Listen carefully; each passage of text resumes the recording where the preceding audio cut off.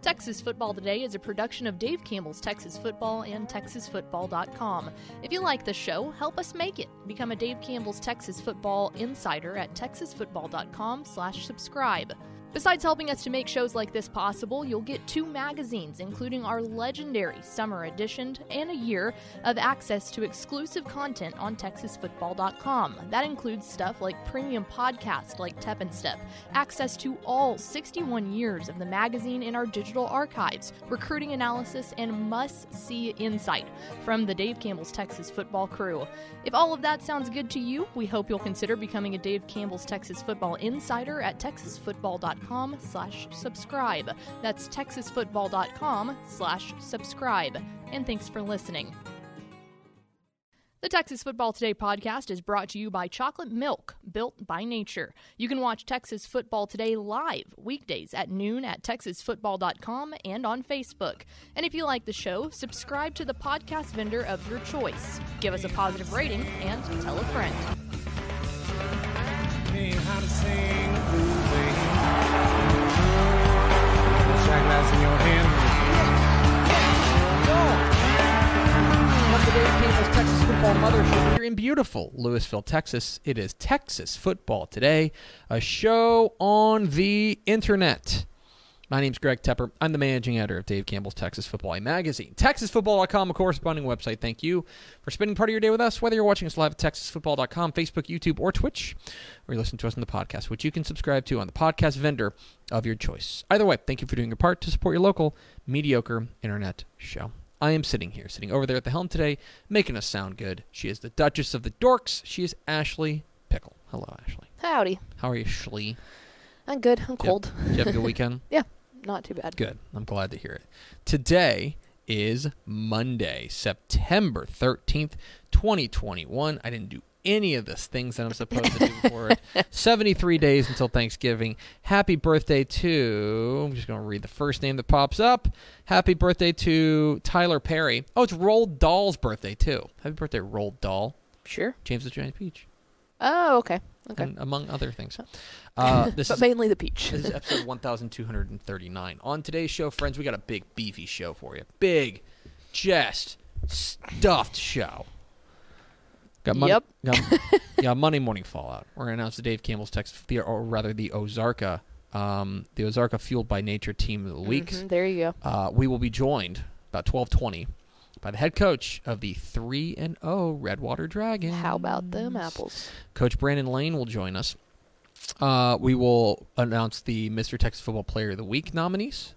We will unveil the Dave Campbell's Texas Football and Associated Press state rankings for Week 4. And we will talk at the end of the show about our trip Sun City west to El Paso, to the Sun City, talk about all the fun we had out there. We'll start the conversation. We'll finish it tomorrow. Do we have first four through the door? We sure do. It was Tony Blaylock, Aaron Arbuckle, Jacob John, and Rob Hadaway. Welcome in, fellas. Welcome in, friends. Pickle, there's no time to waste. None at all. Pickle, hit the arrow time. It's time for Monday Morning Fallout. Monday Morning Fallout, of course, when we overreact to the football weekend. And, golly, judging by Twitter, y'all are in mid-season overreaction. Oh, you Lord, yes. Whew. God, chill. My job's to overreact, not yours. Take it back a notch. Start with my 3 big thoughts. Thought number 1, big success, big target. This was a strange week in the Texas high school football world in the sense that we thought it was going to be a relatively ho-hum week, I think, generally. Generally speaking, we looked at the slate. We said, you know what? A little thinner, not as many big-time showcase matchups. And so sometimes I think that sometimes that can lull us into a false sense of security that we know what's going to happen. Mm-hmm. Well, Texas high school football has a way of humbling you. Real quick, too. As an analyst, as a player, as a coach, as a fan. And so we had this flurry of really interesting results in the sense that you had big-time legacy programs, teams with a ton of pedigree, teams that are perennially at the very top of the rankings, scuffling, rather, and stubbing their toe and coming up short and getting beat, plain and simple. I think the one that people are really going to pay attention to, and we kind of flagged you on this one, was Spring Westfield's win over Galena Park North Shore. Mm-hmm. Now, it's worth mentioning, again, that Galena Park North Shore, like, Westfield has had their number. They've now played 9 times since 2014, or 2004, rather. And Westfield's won 6 of them. Yeah, I don't think anybody realized that until this weekend.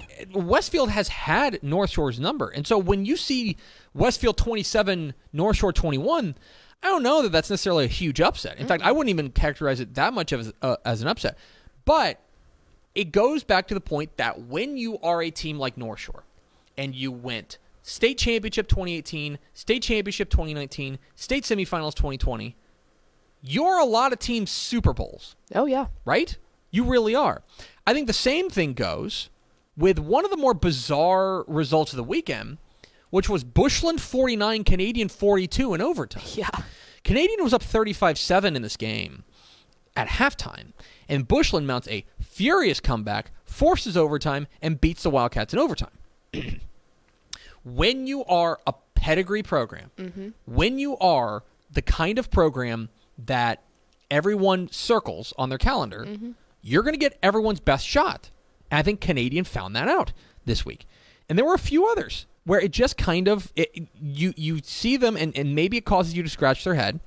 But I think that if you zoom out a little bit, you'll see, okay, it's really not, it's they're upsets, but I think it is a reminder that when you are at the top, when you are a program that people have a lot of respect for, you're going to get everyone's best shot. Oh, yeah. Well, it's like coaches say every time you ask them, if we're going to be the best, we have to play the best. Exactly and so right. That's exactly what it goes into. And it's one of those things that I think we got that stark reminder this week that when you are a big-time I think Lake Travis is the same way, right? Yeah. They're lost to Rockwall.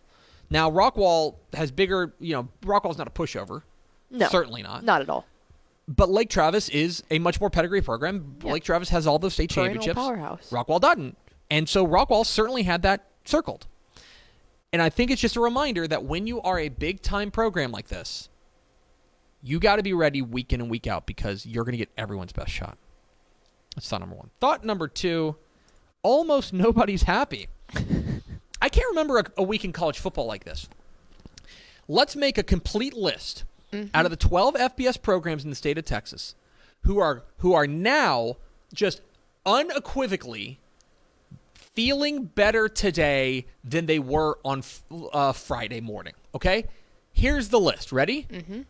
Baylor, who drilled Texas Southern, unsurprisingly, right?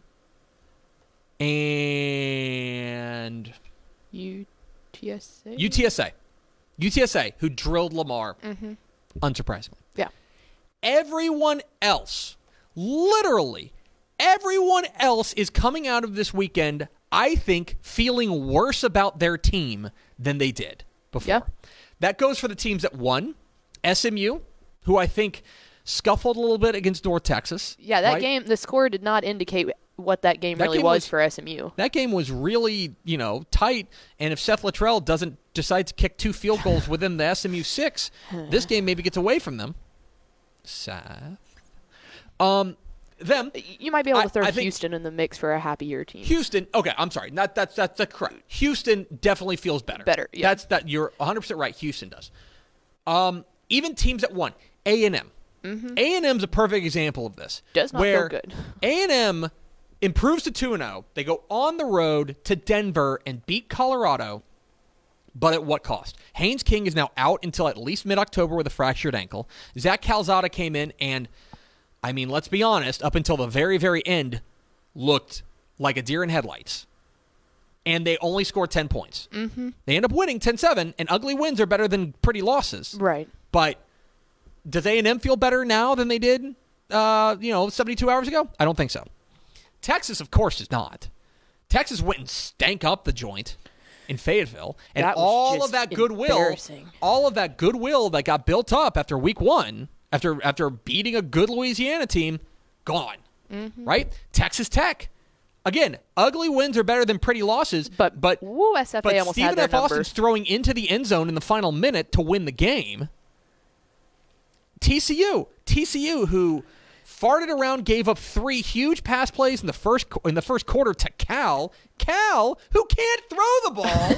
That first half was a wet fart. It was awful. And ends up winning that game 35-33. Basically because Cal, I think, missed a couple of extra points or had one blocked.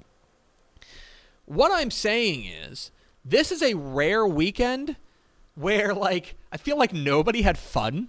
Like UTSA fans, Houston fans, and Baylor fans. Those are the only 3 programs that feel like they had a fun weekend, right? Everyone else is feeling miserable, or at least more miserable than they were 72 hours ago.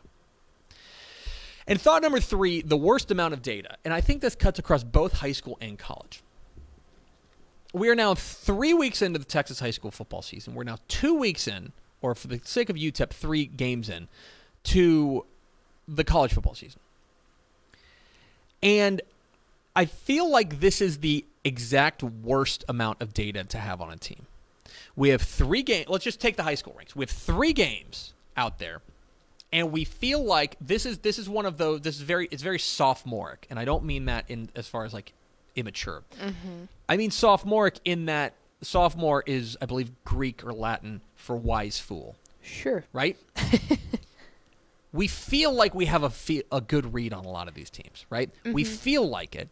And yet, if you remember, 3 weeks worth of data is just not that much, guys. Well, and especially whenever you're talking about uneven schedules and some teams are 3-0 but haven't necessarily played anybody, and some teams are 0-3 but they've been through the ringer. I mentioned Borden County on Twitter last night about how they played number 1, number 2, and number 4, and they're playing number 3 this week. Like, this is the worst amount of data. And so when I sit up here, and I said this on Bally, and I'm surprised I didn't clip it for social. When I sit up here and I make these broad declarations about these teams, I don't know what I'm talking about. Okay? We have 3 weeks of data.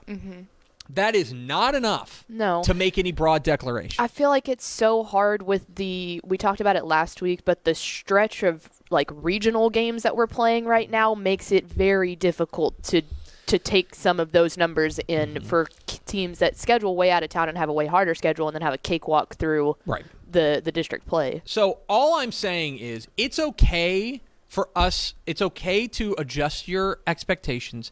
It's okay to say we don't know enough about a team. And I feel like I don't know is maybe the 3 hardest words in the English language. It's okay to admit we don't know everything right now. We'll get more data. I would say in 2 weeks, we will know exponentially more than we know right now. That's my 3 big thoughts. 3 helmet stickers. A helmet sticker for Cash McCollum, the quarterback at Wimberley. Elite quarterback name. He goes 16 for 23, 387 yards and 4 touchdowns passing for Wimberley. TCU running back Zach Evans. We had questions about where they were going to, who was going to be their bell cow. They have found their bell cow, and it's the 5-star. As he steps up in a big way when they needed him most. He ends up carrying 22 times for 190 yards and a touchdown. They needed every one of them as they beat Cal. And Caleb Cook, the quarterback at New Home, goes 21 of 34 for 340 yards and 5 touchdowns passing in his first start as a freshman. New Home quarterback Caleb Cook gets a helmet sticker. 3 teams to watch. West. David Woodard's squad is off to a 3-0 start, and they go and they had a game thrown together at the last minute, and they both got canceled on. They decided to meet in the middle with Orange Grove, and they end up coming away with an impressive win. West is certainly a team to watch.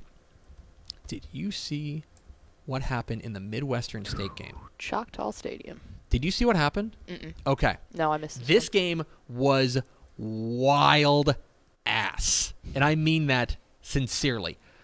Midwestern State was down 23 points. Okay? Midwestern State was down. I had the box score up.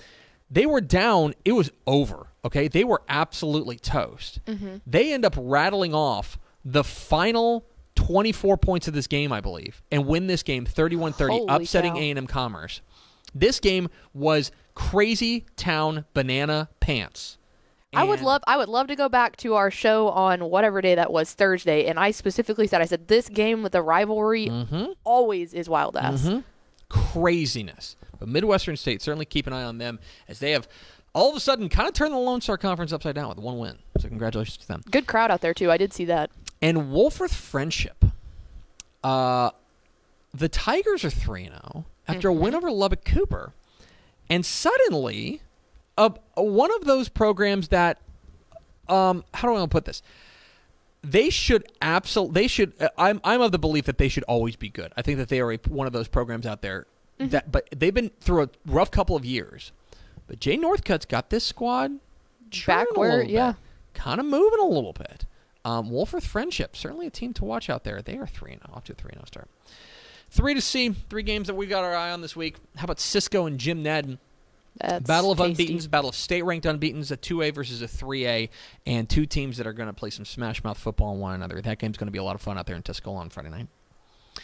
It's a weird slate of college football this week. I'm very interested in Incarnate Word and Texas State because Incarnate Word can score, and that game has a chance to get really pointsy. Incarnate Word and Texas State is certainly a game I've got on my radar. And finally, you want to talk about 2 teams that made a bunch of headlines last week that we are now going to, or I guess 2 weeks ago, we are now going to see go head-to-head as Humboldt Atascocita visits Denton Guyer. This game's going to be a lot of fun and a real gut check for both of these teams. Can Atascocita travel to DFW twice in 3 weeks and come away with 2 big-time state-ranked top 10 scalps? We will find out. I can say, too, real fast, we're going to have that game on Texan Live. How about that? That game's on Texan Live. Atascocita and Guyer will be must-see action on Friday night. That is 3-C, and that is Monday Morning Fallout. We are Texas Football Today. We're here every weekday at noon on TexasFootball.com, talking football in the Lone Star State. You can follow us on Twitter at DCTF, like us on Facebook, Facebook.com/Dave Campbell's. Follow us on Instagram, Instagram.com/Dave Campbell's, and, of course, see us at TexasFootball.com. Pickle, Dave Campbell's Texas Football, in partnership with Ozarka, is proud to honor one team from each classification with the Ozarka Fueled by Nature Team of the Week Award. The teams selected throughout the course of this program have exemplified the best in Texas high school football. Your Week 3 Ozarka Fueled by Nature Teams of the Week. In 6A, El Paso Socorro. That name sounds familiar. The Bulldogs' wait is finally over as Socorro topped El Paso 46-23 on Thursday night, ending a 53-game losing streak and getting in the win column for the first time since September 11th, 2015. Congratulations to Coach Hensley and the Bulldogs. In 5A, Montgomery Lake Creek, the Lions rang off 21 points in the fourth quarter to rally past Sealy 41-34, improving to 3-0 for the first time in the program's young history. In 4A, Austin LBJ, in a matchup of state-ranked undefeated squads, the Jaguars outmuscled perennial power Waco La Vega en route to a resounding 28-7 victory. In 3A, Luling. Another streak in Dalen Houston ran for 223 yards and a touchdown. The defense did the rest as the Eagles snapped a 32-game losing streak dating back to 2017 with a 17-7 win over Weimar. In 2A, Burkeville, the Mustangs are 2-0 for the first time since 2010 with a hard-fought defensive victory over Acadiana. Oh my gosh. You can do it. Acadiana? Acadiana? Dude, Acadiana. Things are going great. It's Acadiana. Acadiana Christian out of Louisiana on Thursday night, 16-14. Listen, here's the thing. It's a Louisiana school. I don't have to know it, no. Acadiana. No, but it was real fun to watch you go. It's just like it feels like an illegal use of a consonant. Throw the flag. In 1A, Water Valley. The Wildcats' run of dominance continued on Friday night, notching their 3rd consecutive Mercy Rule victory with a 54-8 win over Garden City. Keep an eye on Water Valley. Yeah. Maybe keep an eye on our rankings coming up here in a little bit. Ooh, And the private school ranks Bay Area Christian. The Broncos rallied from an early deficit, getting a fumble recovery for a touchdown from Andrew Boyd in the fourth quarter to bring home a 17-14 win over Brazos Christian and remain unbeaten. So those are your Week 3 Ozarka, Fueled by Nature Teams of the Week. In 6A, El Paso Socorro. In 5A, Montgomery Lake Creek. In 4A, Austin LBJ. In 3A, Luling. In 2A, Burkeville. In 1A, Water Valley. And in the private school ranks, Bay Area Christian. Congratulations to all the schools. We salute you. For more information, visit TexasFootball.com. Pickle, this is the time when you played the thing. Mm-hmm. Well, From Now On is a proud sponsor of Dave Campbell's Texas Football and your school's one-stop shop for community connection. Simplify your athletic communications with From Now On. Their FanX platform gives schools at all levels of the game a one-stop shop mobile experience that makes driving communication, creating engagement, and generating revenue easy. From now on helps connect your school community with everything they need to win on game day. Schedules, streams, digital tickets, real-time notifications, and more. Learn more by visiting their website at from-now-on.com or follow them on Twitter or Instagram at FromNowOnEXP. From now on, let's go to the hotline and let's bring in the head coach of the 3-0 Redwater Dragons. We are joined on the phone line now by Coach Brandon Lane. Coach, how are you? I'm great, man. How are you doing, Tip? I'm great. How are things in beautiful Redwater, Texas? It's awesome. We got a little cool front come through. Got a little rain on the practice field during athletics, so rocking and rolling, man. You guys are off to a hot start, a 3-0 start to start the year. It's been a minute since Redwater's been that good, so I guess my question is, what's been the difference? How is it that you guys have been able to rattle off these 3 straight victories and be one of the hottest teams in the state? And we've got good kids that work hard, and they bought into our vision and the process that we're going to implement since I got here February the 10th. Mm-hmm. They've worked their tails off all spring and summer, and they found a belief in themselves, and this community's rallied behind us and supported us and supported the program to get better. And at the end of the day, the kids have attacked every day with a head down and go to work mentality. We're literally, I know Coach cliche, but we're literally taking everything one day at a time, trying to be 1-0 this week, get a little bit better every day because our schedule's getting a little bit better every week too. You mentioned the kids embracing you. You're a guy who left Ferris to go take this job here at Redwater. We didn't get an opportunity to chat whenever you did take that job, but I think people may look at that and say, well, why? You had a pretty good thing cooking there at Ferris. Why leave to go to Redwater? So let me ask you, why was Redwater the right move for you? I think on both sides. First of all, I love my time at Ferris, 5 years. I was extremely proud of what we did, not just in the football program, making the playoffs 4 years in a row, but stabilizing that entire athletic program. I was proud of that. And at the same time, I've got an 11-year-old and a 7-year-old, and it was time for us to get away from the city and get out to the Pine Woods of East Texas, which I've always loved, and represented on the board of directors out here. So it was an opportunity that fit our family and what I wanted for my kids really well. It seems like we're a good fit for what this community and this district and program needed. And at the same time, Ferris is in great hands.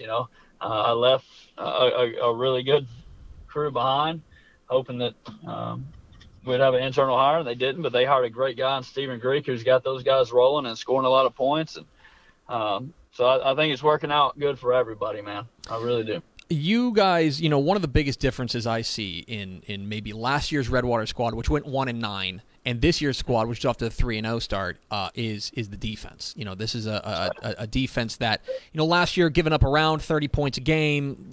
Let's call it inconsistent. There were times they looked really good, and other times where they couldn't really put it all together. Off to a fantastic start this year, giving up right around 10 points a game. You can win a lot of ball games like that. So what do you think have you seen on the defensive side that has you encouraged? So first of all, Coach Turner, Nathan Turner, is my defense coordinator, and he and that staff are doing a great job. And the biggest difference, I think, is I watched, they've been 1-9 for the last 3 years in a row, and the biggest difference I've seen is the attrition. And they were in every game going into the fourth quarter. Every single game last year was within 7 points going into the fourth quarter. And but it was kids playing both sides of the ball, and we're fortunate that our numbers have come out. And, we're able to two-platoon, which has allowed our kids to be healthy and fresh and play fast throughout the duration of a game. Talking with Brandon Lane, the head coach of the Redwater Dragons here on Texas Football Today. Get involved in the conversation at #TF Today. All right, Coach. One of the guys on the offensive side that's really been the straw that stirs the drink is your senior quarterback, Corbin Hoffmeister, a guy who's presently your leading passer, your leading rusher, doing a little bit of everything, stirring the Gatorade, etc. What does he bring to this team? How important is he to what you guys do? And he's an athletic guy that is, again, put in the work to earn that job throughout the spring and summer.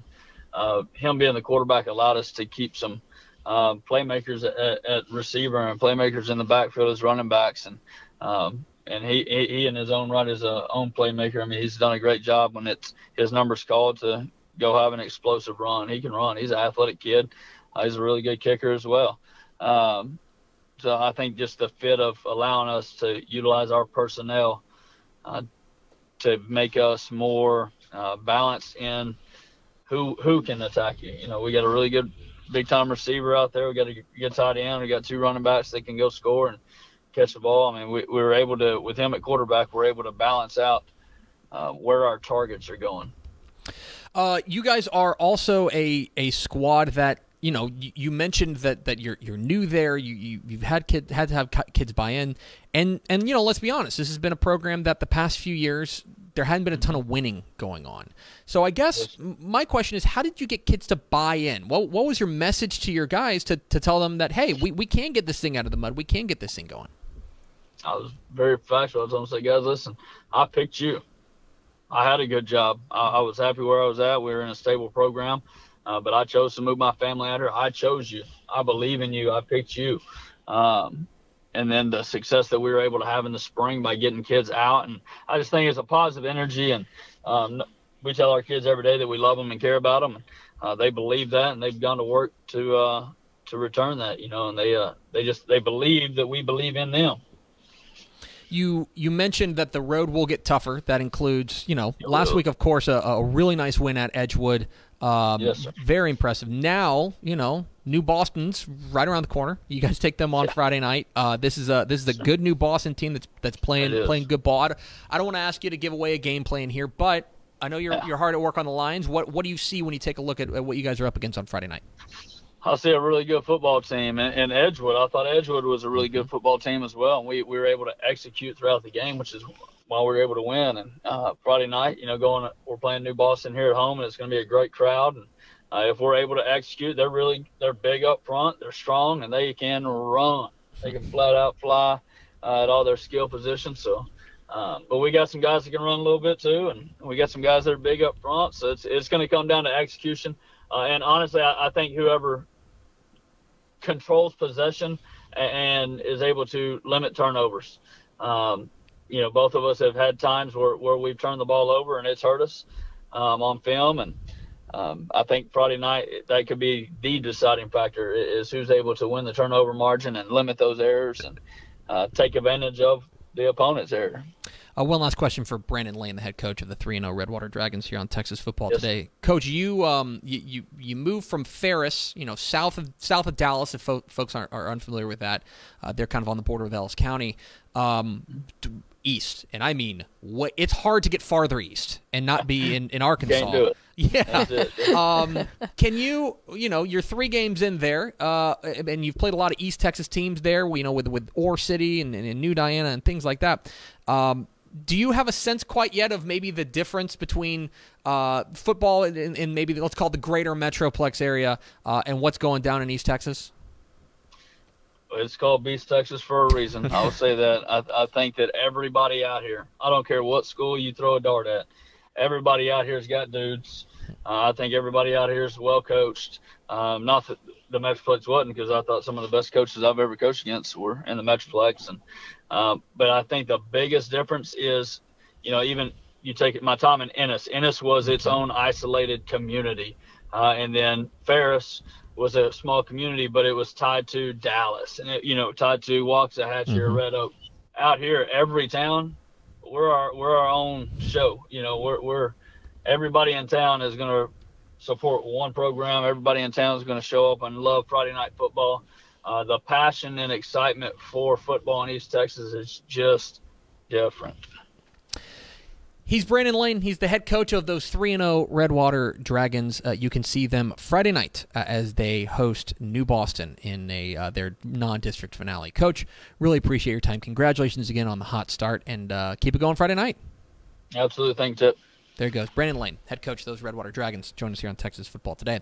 I was really interested in getting Coach Lane on because this, you know, he mentioned Redwater's a program that has some tradition. They've been good in the past. Just the past few years, it just hadn't worked. There's been something there. And whenever you have a coach who comes in kind Immediate makes a change. Exactly right. Immediately they're 3-0. They've won more games this year, as many games this year as they have the past 3 years combined. And by the way, look, they were, in my opinion, Ore City's struggling a little bit, New Diana's struggling a little bit. But the win last week at Edgewood is a legit, bona fide, excellent win. That's a great win. And they beat them by 24, or 22 rather. Beat them 36-14. They beat them rather soundly. And now, if they follow that up, and I think they got a good shot too, if they follow that up with a win over a kind of a resurgent New Boston squad, and you're talking 4-0 going into that district, they're going to be a problem. And by the way, you look at that district, right? And that's the Dangerfield district. Dangerfield's good. They need no introduction. DeKalb got a big win this past week over Pilot Point, so they're playing very good ball. Paul Pewitt is there. There's going to be a couple of games there. They get Hooks in the open their first 2 games with Hooks and Paris Chisholm. Those are, to me, the real make it or break it games for Redwater. If they can win, if they can beat both those teams, or at least split with them, and then maybe you steal another one somewhere. Maybe you get DeKalb at home. Maybe you find that win. If they do that, then they can be back in the playoffs for the first time since 2017, which would be a big, big doings there for a first-year coach there in Brandon Lane. So we appreciate Coach Lane and his time, making some time for us here on Texas Football Today. We are Texas Football Today. We're here every weekday at noon on TexasFootball.com, talking football in the Lone Star State. You can follow us on Twitter at DCTF, like us on Facebook, Facebook.com/Dave Campbell's. Follow us on Instagram, Instagram.com/Dave Campbell's, and, of course, see us at TexasFootball.com. Pickle, more business to attend to. Yes. Dave Campbell's Texas Football, in conjunction with the Texas Bowl, is proud to present the Mr. Texas Football Player of the Week award to the most deserving high schooler in the state of Texas.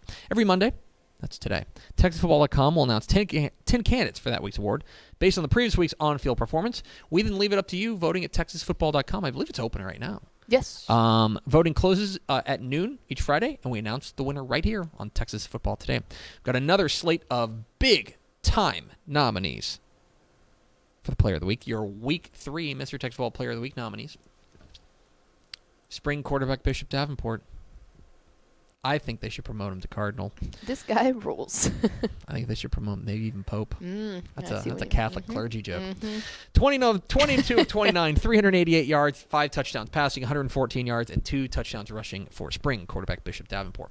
Rockwall wide receiver Noble Johnson, 12 catches, 249 yards, and 4 touchdowns receiving. That guy was on one in a big win over Lake Travis. Speaking of wide receivers, Pflugerville Weiss wide receiver Micah Gifford, 12 catches, 186 yards, and 4 touchdowns receiving for Pflugerville Weiss wide receiver Micah Gifford. Huffman Hargraves quarterback Luke Thomas, 14 of 24, 234 yards, and 3 touchdowns passing. He had 47 yards rushing. He had 3 tackles, a tackle for a loss, 2 interceptions, and he returned one of the interceptions, 90 yards for a touchdown.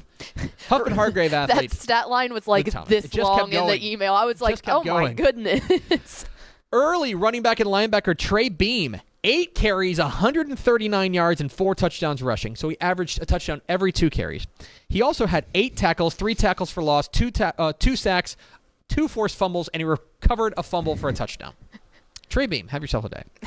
North Garland. Okay, I did not practice his last name. I apologize. North Garland quarterback God's Power Nwawui. I believe Nwawui? so. Yes. I'm sorry. I think you need to put more emphasis on the second W. Nwanwui. Yes. Okay. God's Power Nwanwui.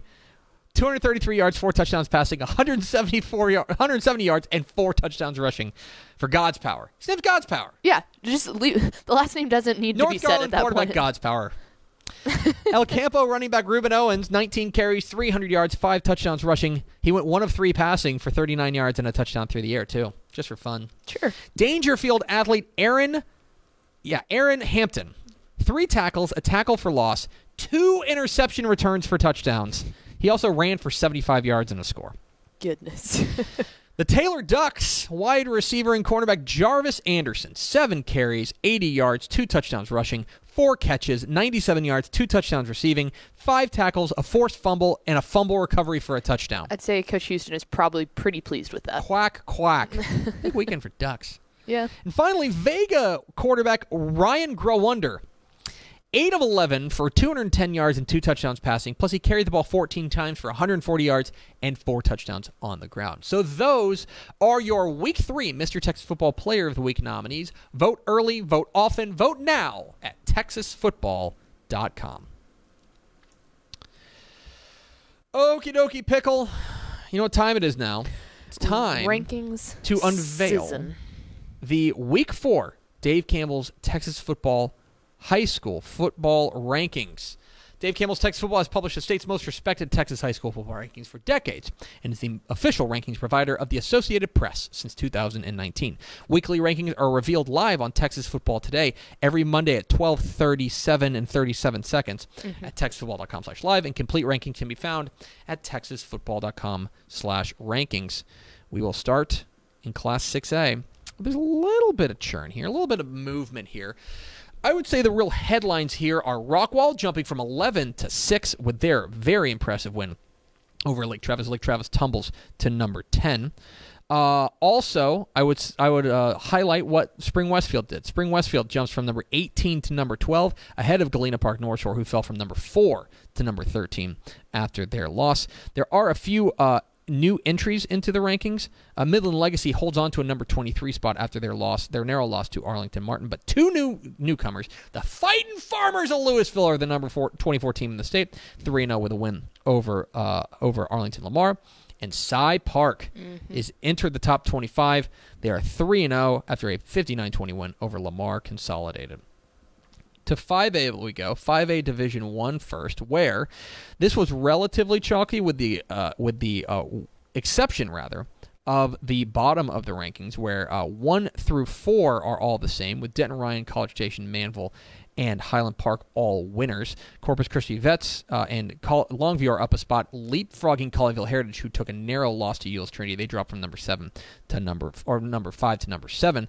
Lone Stars remain the same at number 8. Amarillo Tascosa up a spot with a win over Odessa Permian, and number 10, Katy Pato, their win over Richmond Foster 30-14. BJ Gotts got them cooking. They are number 10 in the Dave Campbell's Texas Football Rankings. Over in 5A Division II, the top 4, again, unchanged. Aledo, Fort Bend, Marshall, Lucas, Lovejoy, and Huntsville remain the same. Huntsville's got big tests this week, by the way. A&M Consolidated up 2 spots with their win over Converse Judson. Ennis wins the 100th Battle of 287 in overtimes. They remain number 6. Being idle was awful good to Denison. They jumped 2 spots because Liberty Hill moves, or rather because Lubbock Cooper tumbles from number 5 to number 8 with their loss to Wolford Friendship. And new to the rankings, number 10, Bernie Champion, 3-0 with a win over Laredo United South. To 4A we go, Pickle, where, again, a little bit of churn. Waco La Vega tumbles from number 3 to number 7. That is where you will find Austin LBJ now at number 3 with their win over Waco La Vega. Midlothian Heritage up a couple of spots. Same with Tyler Chapel Hill up to number 5 in the state. Stephenville up to number 6. El Campo moves up a spot. Paris moves up a spot and into the rankings at number 10. The Porcupines of Springtown with a 30-29 win over Waco Conley. They are now the number 10 team in the state at 3-0. 4A Division II. Top 7 unchanged. Carthage, Gilmer, Salina, West Orange, Stark, China Spring, Belleville, and Cuero. Cuero, very impressive win over rival Yoakum. Wimberley up a spot with their win over Lampasas. Sinton drops from number 8 to number 10 with a loss to Corpus Christi Miller. That's a 5A over a 4A. And finally, into the rankings at number 9, the Van Vandals at 3-0. They beat Lindale 35-31 to move to 3-0. Over in the 3A ranks, Pickle.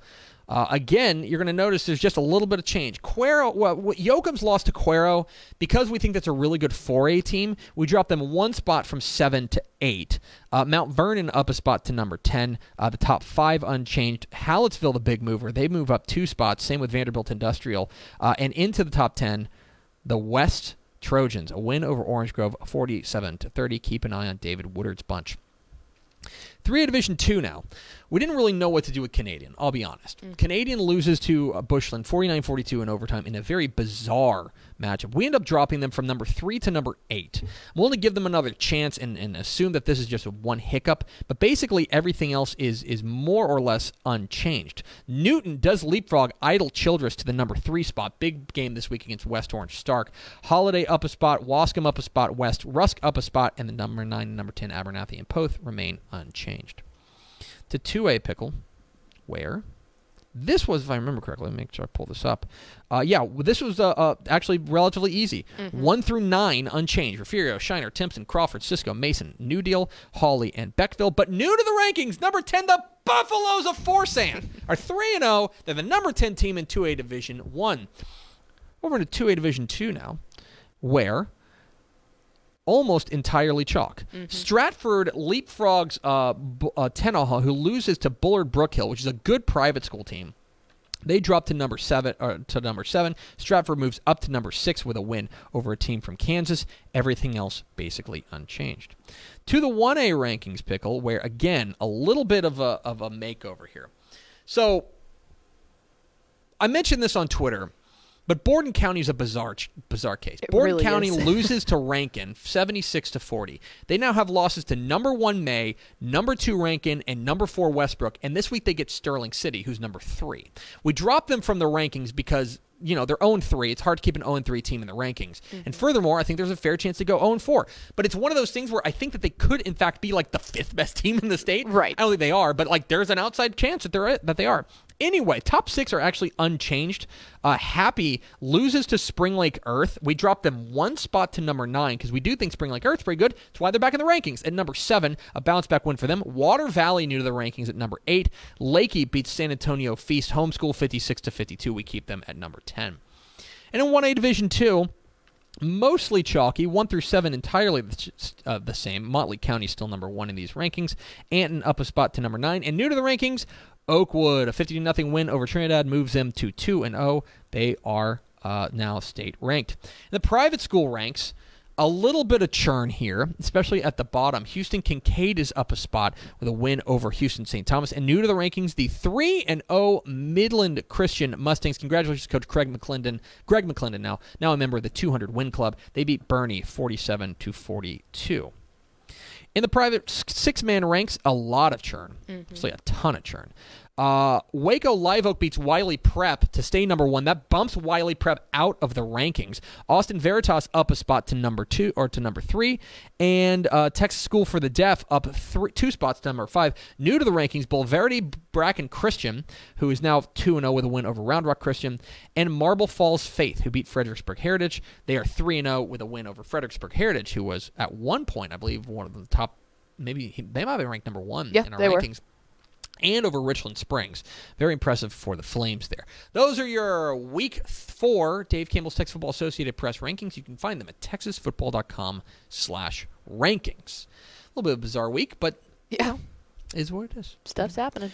We are at Texas Football Today. We're here every weekday at noon on texasfootball.com, talking football in the Lone Star State. You can follow us on Twitter at DCTF, like us on Facebook, facebook.com/Dave Campbell's. Follow us on Instagram, instagram.com/Dave Campbell's, and of course, see us at texasfootball.com. Okie dokie, Pickle. We're going to stretch this segment out into 2 days. Yeah. Because we have a lot to talk about what we did last week. Last week, the Dave Campbell's Texas football crew all got on a plane, and we flew out to El Paso. Flew to West Texas, far West Texas, to the beautiful Sun City. Now, you were just there 2 weeks prior covering a game for Valley Sports Southwest. Yes. But the reason we went out there, for those who don't know, is we wanted to go see R.R. Jones Stadium, the Lady on the Hill, the beautiful stadium there at El Paso High School. Which, by the way, I'm repping the shirt today. I love it. The Lady on the Hill. Shout out Coach Aguilar. And there's a lot to get to, and I'm not really sure where you'd like to start with this. First of all, I guess let's talk about the stadium. Let's talk about the reason we went out there, which is R.R. Jones Stadium at El Paso High School. If you've never seen it, Google it. But it is one of the most beautiful stadiums in America, and it was on my bucket list, and it was on your bucket list to see a game there. Step had seen a game there. We had not. And I will just say, as far as living up to the hype is concerned, did not disappoint. That place is magic. It really is. That place is magic. And I think what's so cool about it is you can ask literally any person anywhere who follows Texas high school football, and everyone agrees that that's like basically undisputed number one. So what we got we've tweeted a lot of pictures. We'll have more we'll have footage on our vlog that we'll run here on the show tomorrow. Mm-hmm. Here's a hot take. I think that the shot of like this field with the school in the background, which is kind of what everybody knows it for. Yeah. I think that's really good. Uh-huh. I think if you flip it around, it might be better. I'm going to be honest, because for those who don't know, crazy. It kind of drops off the stadium. Kind of drops off a cliff. Yeah. Like you cannot run any quarter fades in this game, like corner end zone fades. There's like big fencing on the side because Exactly. if there wasn't, it would be a very easy tumble down the mountain. If you kick a field goal down to the south end, I guess that's. Oh, I don't know what direction that is. I don't want to make an idiot of myself. It's one end zone. It will fall down a cliff and it'll bounce into the street. Is what it'll do. And at night, as it gets dark, you just see the lights of El Paso. You see the lights of Juarez. You see the lights of West Texas, just like upon you, and you're like, there's no place on earth like this. Which I told you, like when we got there, I knew the view of the school, and it's even cooler if you're standing all the way back because you can see the mountains, and like when the sun was setting, it was absolutely beautiful. I didn't realize when you flipped the script on the other side that the view was that gorgeous. I had no idea. It's stunning. And of course, like we would be remiss if we didn't take a moment to thank Coach Ray Aguilar Jr. at El Paso High School for helping to make this possible.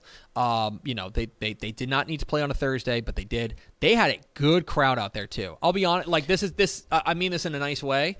El Paso High and El Paso Socorro are probably not going to play for a state championship this year. No, but you wouldn't know it. Out there. There was a good crowd out there. That student section was wild. The Hillraisers. It was awesome. Shout out to the El Paso High School student section. They were rowdy the whole game. And by the way, it didn't go their way. As we mentioned, El Paso Socorro broke a long losing streak against them. You wouldn't know it by hearing the student section. They were in it and rowdy the whole time. That was the best student section I have seen all year. Mm-hmm. I mean, they were awfully, awfully impressive.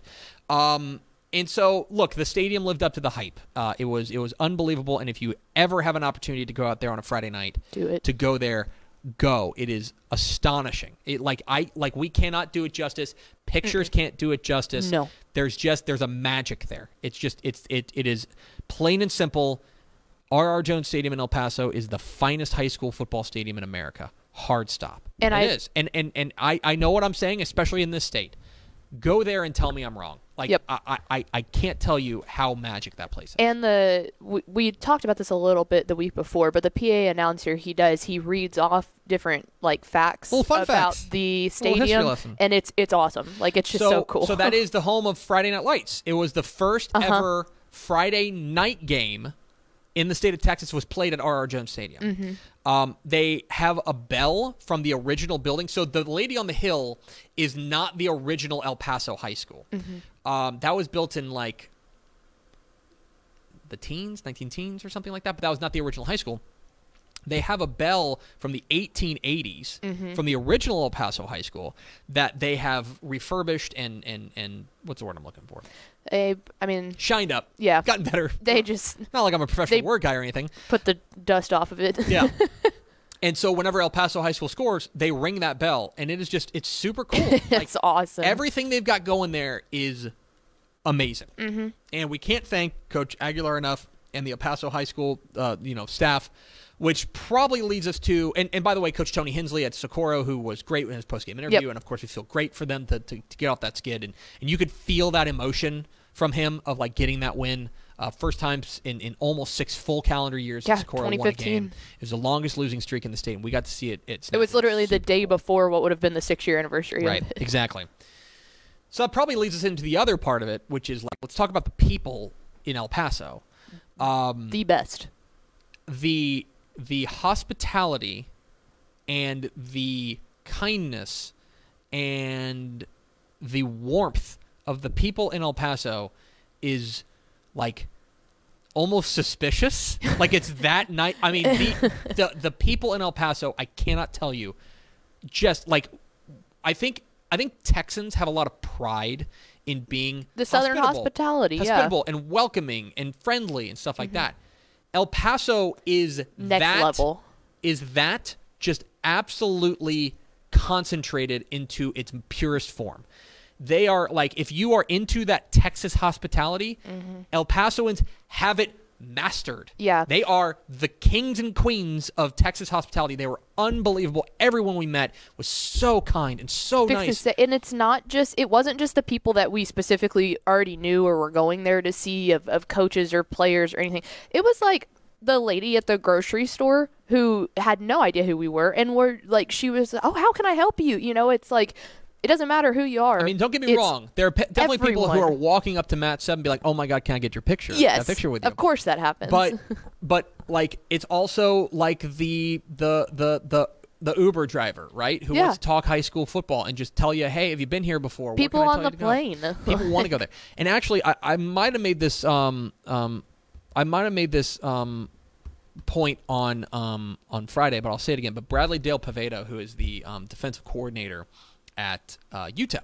We got to go to UTEP, and our buddy Barrick Neely, who's I believe the director of player personnel at UTEP, gave us an unbelievable tour of the Sun Bowl, which was so much fun. Which was awesome. All the facilities are getting ready to go up to Boise State. We caught up. We got to meet basically all the staff. I unfortunately missed Coach Dimmel, but we got to talk with their defense corner, Bradley Dale Pavedo, and he brought up a great point. He goes, he's from Beaumont. He's from Orangefield. Down in southeast Texas. He goes, so that's Cajun country. Oh, yeah. And this is his first year there at UTEP. He goes, I'll tell you, like, the Cajun culture and the culture here in El Paso, like, they're just the same. It's just the food's different. Yeah. That it's all warmth. Like, we love to eat and we love to drink and we love to get together and we want to welcome you into the family and we want to see what we can do for you. And I've been thinking about that a lot because I think he's exactly right. Oh, he hit the nail on the head. If you've ever been around Cajuns, this is like West Texas Cajuns. Asian, exactly. It's like they're all just so unbelievably friendly. And they make you feel like family, God, even though they've never met you before. 100%. 100%. And so we had an unbelievable time there. I tweeted this out, but I'll say it again. You may not think of El Paso as a tourist destination, but you should put it on your list of places to go. Right. It is scenically beautiful. There's a lot of fun stuff to do out there. Oh yeah, and the food, elite food town, and the people just put it over the top. So go out there, and again, we want to thank our friends at UTEP too, Barrick Neely and Coach Dana Dimmel, for giving us a tour of them on game day, right? Or basically, day before game day. It was Thursday. Right, they were flying out that night, but gave us a great tour of the UTEP facilities, which were awesome. We got great photos out there at the Sun Bowl. One more thing too. A couple people asked where we ate. We ate. Oh yeah, we were. I was getting there. Oh, okay, sorry. I thought you were. It sounded like you were wrapping up. Don't you worry. We had a great time at UTEP. One thing we did, and we'd never done this before. We got a DCTF Airbnb. We just rented a house because the thought was, okay, like there were 5 of us that went out there. Myself, Pickle, Ish, Step, and then Will Wilkerson. The 5 of us went out there. And so it's like, all right, we get 5 hotel rooms for a couple of nights, and that's going to ring up a decent, even if it's a cheap hotel. Oh, that rings up a decent bill. I was like, why don't we just get a little house? And we found this cool house in like central El Paso that like had everything we needed. That was called the House of the Sun. Yeah, Casa del Sol. We had a great time there. And it just gave us an opportunity to sit around and shoot the breeze and stuff like that. And all the stuff we've talked about missing over the past like year of like being together and stuff, because that's one of the fun things about this job is that we really like all the people we work with. This is a cool opportunity to do that. Ish. So let's close out this discussion with the discussion that everybody's actually really here for. The food. Which is the food. So we landed on Wednesday in El Paso, and we met up for dinner with Patrick Melton, the head coach at El Paso Americas, and the star of the show, and his lovely daughter Angelica, who is what grade? 5th grade? Yes, 5th grade. That's right. Good gymnast. 5th grade. Excellent gymnast. Shout out Angelica. She was the real star of the show. She was awesome. I mean, Coach Melton was cool, but this was real. But we had a great time with Coach Melton. We let him call it because he's the native. Oh, yeah. He's the guy, or not the native, but he's the guy who's lived there for a long right. time. You say, where do we go and what do we get? And so we went to Carlos and Mickey's for dinner. Fantastic. It was excellent. You had The chili relleno. and they brought you 2. The peppers were like this big, and there were 2 of them. I was like that was a crack your knuckle. Like, all right, here goes the gut. Right, watch them work. She did it. Oh yeah, she did it. Oh yeah, no. I'm glad that I got that meal night 1 because if it would have been like night 3, I don't know if I could have finished it. I had the tacos al pastor, and it was awesome. It was great. Okay, and something real fast with the taco plates that you kept getting that we didn't realize were the cooked green onions. Yeah, like they had a whole little stalk like of green stalk, onion. but they really it was popped. so good. It was good. I'll call my own foul here. So we get there, and I'm starving.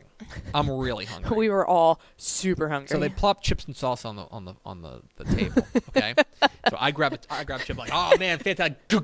And to precursor this real fast, I had already tried this salsa and knew where this was going. And so I take just a big old scoop, pop it in my mouth without even thinking, because I've forgotten where I am at the moment. I'm so hungry that I've forgotten where I am. Yeah. It looked like a cartoon character. The eyes got big. The steam got big, and he goes, "Ooh!" And I was like, I knew that's where that was going. I went full on like freak out for a moment. It was such a gringo moment. It was very gringo. Awesome. It's like I like hot salsa too, but it's like I was not prepared for it. Yeah, it was very. And he looks at Step and he goes, "Have you had that? It's atomic." And Step and I are just dying laughing. I forgot where I was for a moment. So we ate at Carlos and Mickey's, and we appreciate Coach Melton for talking with us. Great night there with him and his daughter Angelica. Had a great time. And then so we go. So Thursday morning, we didn't really have anything to do on Thursday. So I texted Barrick Neely and I said, hey dude, like, are you guys going to be around? What's your schedule like? And he said, dude, come on up. And so we got to give a great tour there. We did the tour there. We went to the UTEP bookstore. We invested in the local economy, so to speak. But then it got to be like 11:15.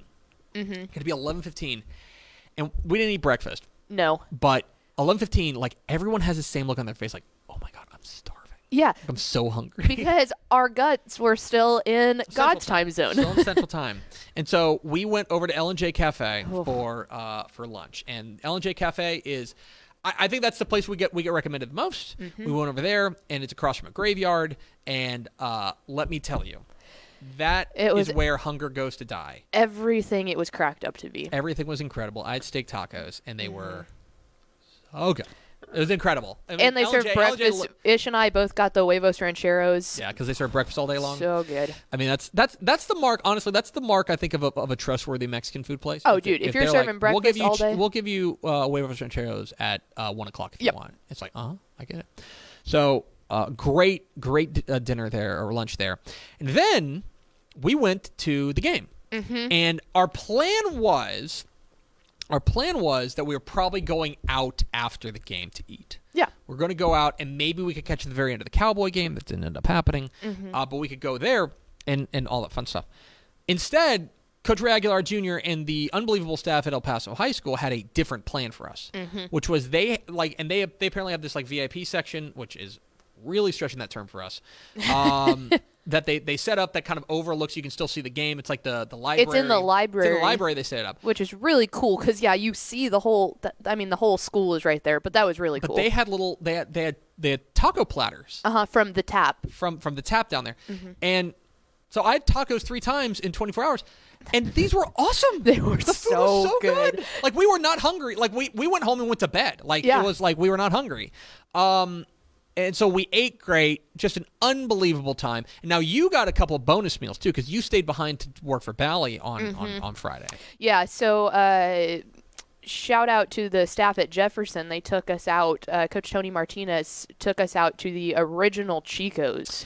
Ah, yes. So we got the most polarizing restaurant I've ever heard. Yeah. Because I'll tell you, man, you mentioned Chico's to folks from El Paso. Straight down the middle. 50% will say, this place is great, you got to go. And 50% will tell you the exact opposite. And so your ruling.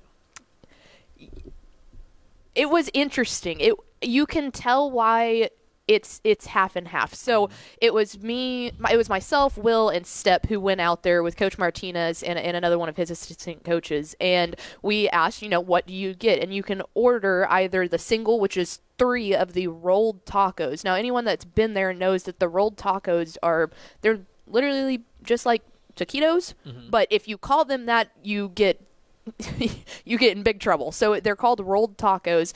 And yeah, they're basically submerged in what is this tomato broth type of stuff with a bunch of or cheese on the top of it. And it was interesting. It was really different. It was good. I mean, You liked it? yeah, I think that it would taste super good at about 2:00 in the morning. What do you mean? Just No, when you're expound on that. really, really hungry at night, I feel like it would be really good. Okay. I think that if I'm on a super limited schedule in El Paso, I don't think that's my first stop, because some of the other food that we had was like big old, Mexican plates of just goodness. That was, I don't think I would go there if I didn't have time to, but if I was there for another extended amount of time like that, I would stop by and get Chico's. We had a great time in El Paso, and again, we cannot thank Ray Aguilar Jr. and Tony Hensley enough. You got to, and then I'm sorry. I'm sorry, I have one more thing real fast. Will and I are sitting here listening to Step talk at Chico's, and it is the most Matt Step moment ever. And so he's sitting there, he's talking football with the coaches and stuff, and then he goes, so I've heard a lot of controversy that they changed their cheese here. Just normal shredded cheese. Never would have known the difference. Had no idea. And Step's like, I heard a lot of, rubble about them changing their cheese. And Will and I just look at each other and we're like, this is the most Step thing ever. Like, just him knowing for a fact that this longtime El Paso restaurant changed their cheese and it put the whole town into a fit. It was peak Matt Step. We had an unbelievable time. And then you got to go to Bel Air and Jefferson. Yes. By the way, El Paso Jefferson 3-0. Yep. How about them Keeping on Silver those Silver Foxes? Foxes. Really cool little stadium out there too. They had it's one-sided but beautiful view of the mountain in the backdrop, and yeah, it was a big game for them. We had an unbelievable time in El Paso, and we cannot thank Coach Ray Aguilar Jr. at El Paso High School, Tony Hensley at Socorro, and the entire staff at El Paso High for making this such just such a terrific trip. And then, of course, the Parkland. staff...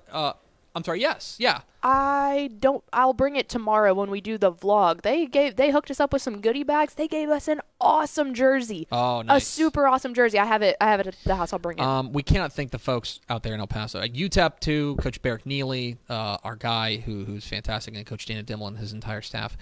We had just a terrific time out there in El Paso, and I'm very worried that multiple members of my staff are going to move there. Yeah, we all just came back to pack up our places so we can head back out west. So see ya. Tough but fair. We'll have more on our trip to El Paso tomorrow when we reveal our vlog. You will not want to miss that. No. Let's go over to Ashley Pickle for America's second favorite segment. Final thoughts. It is really funny, real fast, that you brought up the thing about our good buddy over at UTEP bringing up the Cajun conversation, because there was actually a big conversation going on in the comments earlier about Cajun food, and it made me realize, do you like seafood? I don't think that's something we've ever talked about. Yeah, I like seafood. Are you Cajun food? Seafood? Yeah, I like guy? it. I almost never eat it. It's one of those things that, like, I don't think I ever think to go get. You know what I mean? But like, whenever it's presented to me, I'm like, oh, I really like this stuff. Yeah, I like it. Okay, I didn't know. Apparently, Step doesn't like seafood, and I feel like that's a big hole in his resume there. But I didn't. Little hole in the swing. That's Yeah. fine. It's all right. It's okay. It's going to do it for us. Thanks for spending a little bit of your day with us. Follow us on Twitter at DCTF. Like us on Facebook, facebook.com/Dave Campbells. Follow us on Instagram, instagram.com/Dave Campbells. And, of course, see us at texasfootball.com. Thanks again to Brandon Lane, the head coach of those Redwater Dragons, for being our guest. For Ashley Pickle, I'm Greg Tepper. Vince Young, please get your Player of the Year trophy. We'll see you tomorrow on Texas Football Today.